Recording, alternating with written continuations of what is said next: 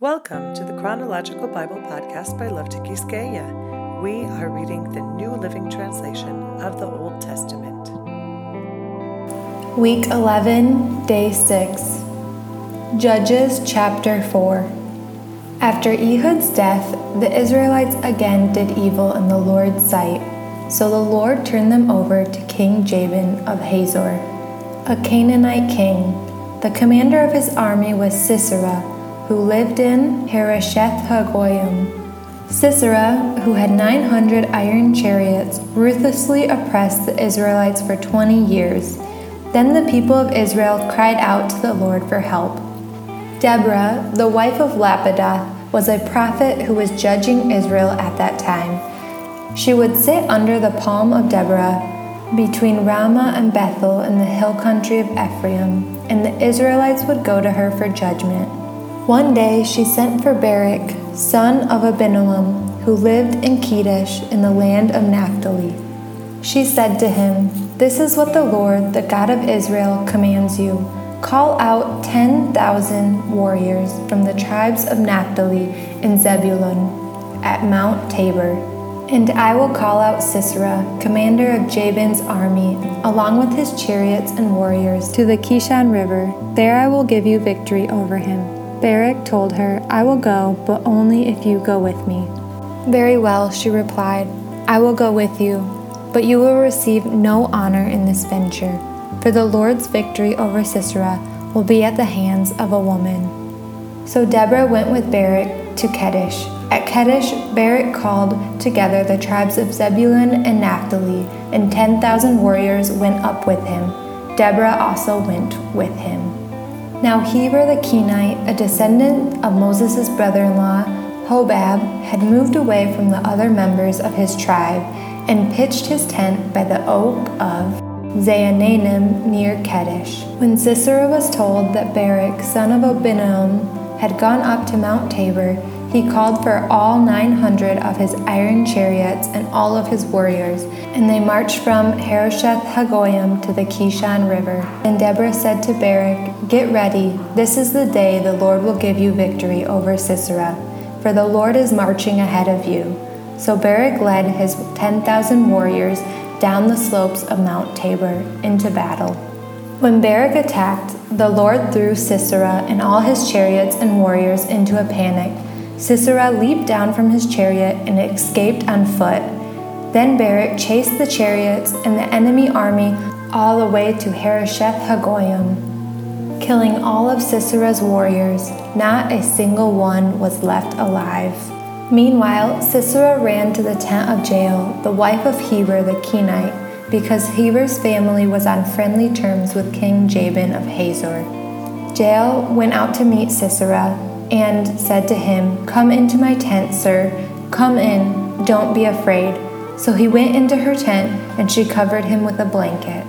"Please give me some water," he said. "I'm thirsty." So she gave him some milk from the leather bag and covered him again. "Stand at the door of the tent," he told her. "If anyone comes and asks you if there is anyone here, say no." But when Sisera fell asleep from exhaustion, Jael quietly crept up to him with a hammer and tent peg in her hand. Then she drove the tent peg through his temple and into the ground, and so he died. When Barak came looking for Sisera, Jael went out to meet him. She said, "Come, and I will show you the man you are looking for." So he followed her into the tent and found Sisera lying there dead, with a tent peg through his temple. So on that day, Israel saw God defeat Jabin, the Canaanite king, and from that time on, Israel became stronger and stronger against King Jabin until they finally destroyed him. Judges chapter 5. On that day, Deborah and Barak, son of Abinoam, sang this song. Israel's leaders took charge, and the people gladly followed. Praise the Lord. Listen, you kings. Pay attention, you mighty rulers, for I will sing to the Lord. I will make music to the Lord, the God of Israel. Lord, when you set out from Seir and marched across the fields of Edom, the earth trembled. The cloudy skies poured down rain. The mountains quaked in the presence of the Lord. the God of Mount Sinai, in the presence of the Lord, the God of Israel. In the days of Shamgar, son of Anath, in the days of Jael, people avoided the main roads, and travelers stayed on winding pathways. There were few people left in the villages of Israel, until Deborah arose as a mother for Israel. When Israel chose new gods, war erupted at the city gates. Yet not a shield or spear could be seen among 40,000 warriors in Israel. My heart is with the commanders of Israel, with those who volunteered for war. Praise the Lord. Consider this, you who ride on fine donkeys, you who sit on fancy saddle blankets, and you who walk along the road. Listen to the village musicians, gathered at the watering holes. They recount the righteous victories of the Lord and the victories of his villagers in Israel. And the people of the Lord marched down to the city gates. Wake up, Deborah, wake up! Wake up, and sing a song. Arise, Barak, lead your captives away, son of Abinoam. Down from Tabor marched the few against the nobles. The people of the Lord marched down against mighty warriors. They came down from Ephraim, a land that once belonged to the Amalekites. They followed you, Benjamin, with your troops. From Makir the commanders marched down. From Zebulun came those who carry a commander's staff. The princes of Issachar were with Deborah and Barak. They followed Barak, rushing into the valley. But in the tribe of Reuben there was great indecision. Why did you sit at home among the sheepfolds, to hear the shepherds whistle to their flocks? Yes, in the tribe of Reuben there was great indecision. Gilead remained east of the Jordan. And why did Dan stay home? Asher sat unmoved at the seashore, remaining in his harbors. But Zebulun risked his life, as did Naphtali, on the heights of the battlefield. The kings of Canaan came and fought at Taanah, near Megiddo springs, but they carried off no silver treasures. The stars fought from heaven, the stars in their orbits fought against Sisera. The Kishon River swept them away, the ancient torrent, the Kishon. March on with courage, my soul. Then the horses' hooves hammered the ground, the galloping of Sisera's mighty steeds. Let the people of Meroz be cursed, said the angel of the Lord. Let them be utterly cursed, because they did not come to help the Lord against the mighty warriors. Most blessed among the women is Jael, the wife of Heber the Kenite. May she be blessed above all women who live in tents. Sisera asked for water, and she gave him milk. In a bowl fit for nobles, she brought him yogurt. Then with her left hand she reached for a tent peg, and with her right hand for the workman's hammer. She struck Sisera with the hammer, crushing his head. With a shattering blow she pierced his temples. He sank, he fell, he lay still at her feet. And where he sank, there he died. From the window Sisera's mother looked out. Through the window she watched for his return, saying, "Why is his chariot so long in coming? Why don't we hear the sound of chariot wheels?" Her wise woman answer, and then she repeats these words to herself. They must be dividing the captured plunder, with a woman or two for every man. There will be colorful robes for Sisera, and colorful embroidered robes for me. Yes, the plunder will include colorful robes embroidered on both sides. Lord, may all your enemies die like Sisera, but may those who love you rise like the sun in all its power. Then there was peace in the land for 40 years. Judges chapter 6. The Israelites did evil in the Lord's sight, so the Lord handed them over to the Midianites for 7 years. The Midianites were so cruel that the Israelites made hiding places for themselves in the mountains, caves, and strongholds. Whenever the Israelites planted their crops, marauders from Midian, Amalek, and the people of the east would attack Israel, camping in the land and destroying crops as far away as Gaza.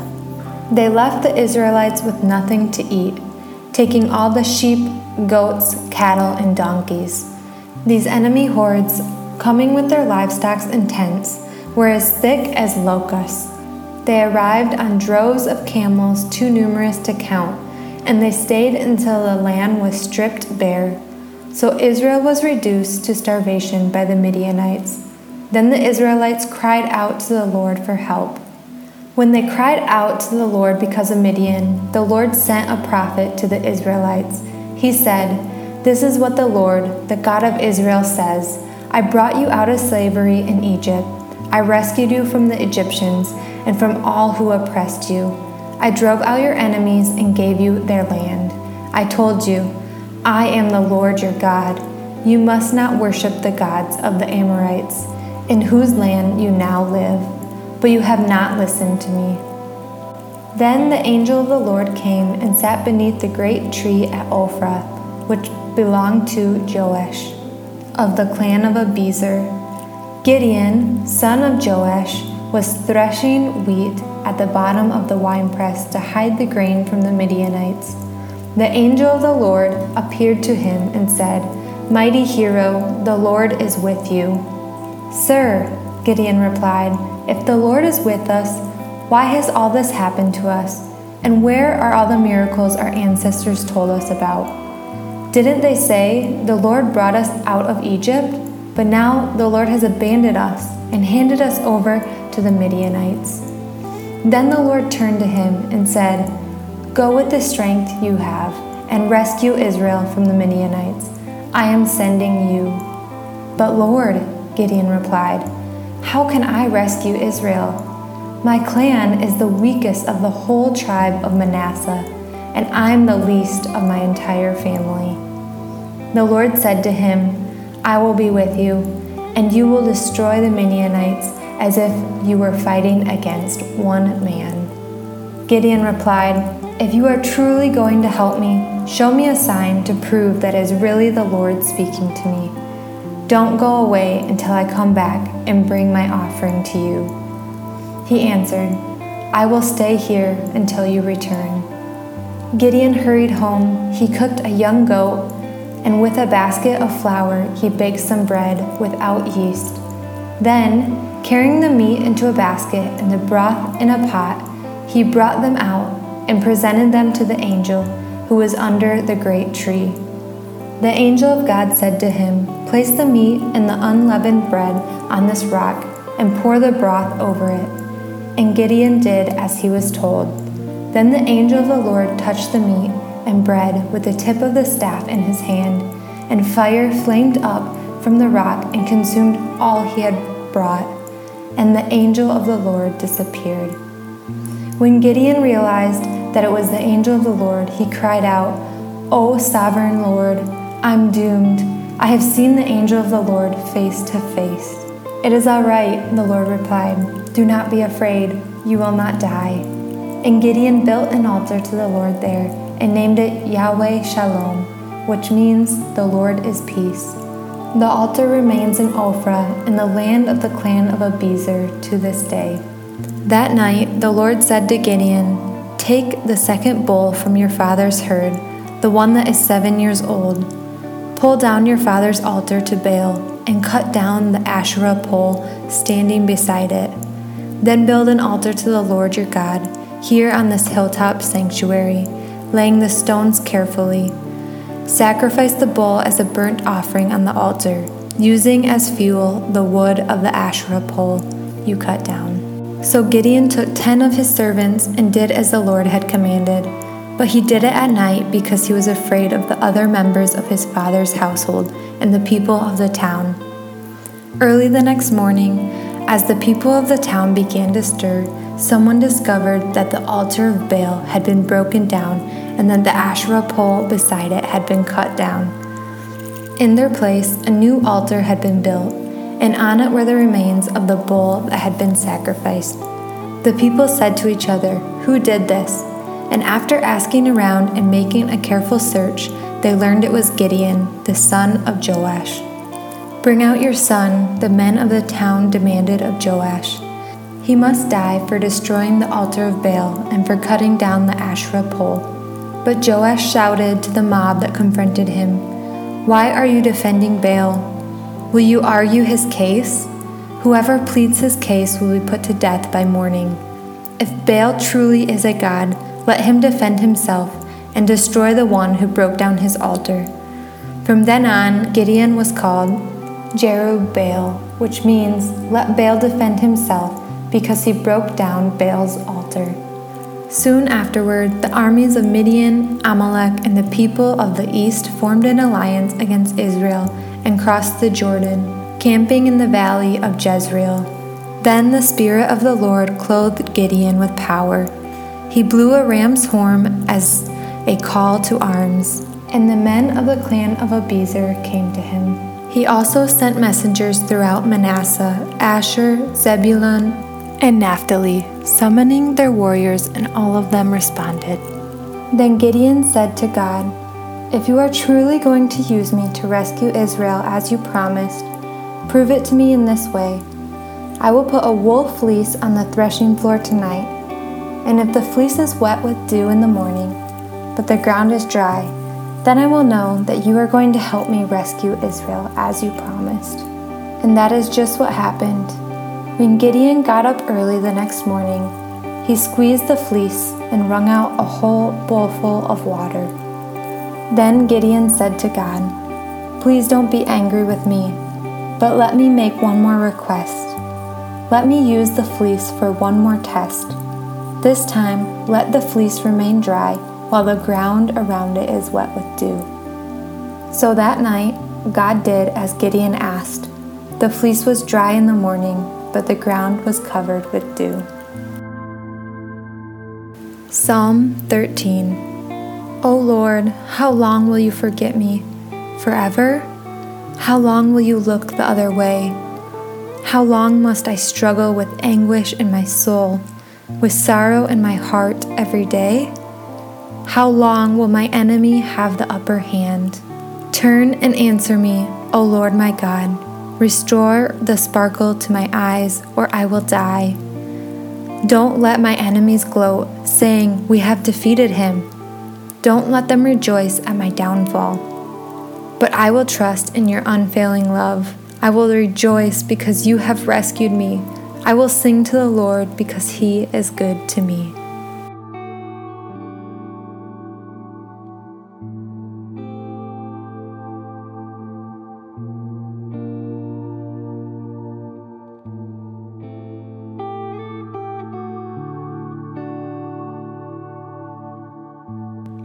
Thank you for joining us on this journey through God's Word. Don't forget to subscribe to this podcast. You can also find the Chronological Bible Group on Facebook and Instagram to join us there as well and find more supplemental information. We look forward to being in the Scriptures here together again tomorrow. God bless you.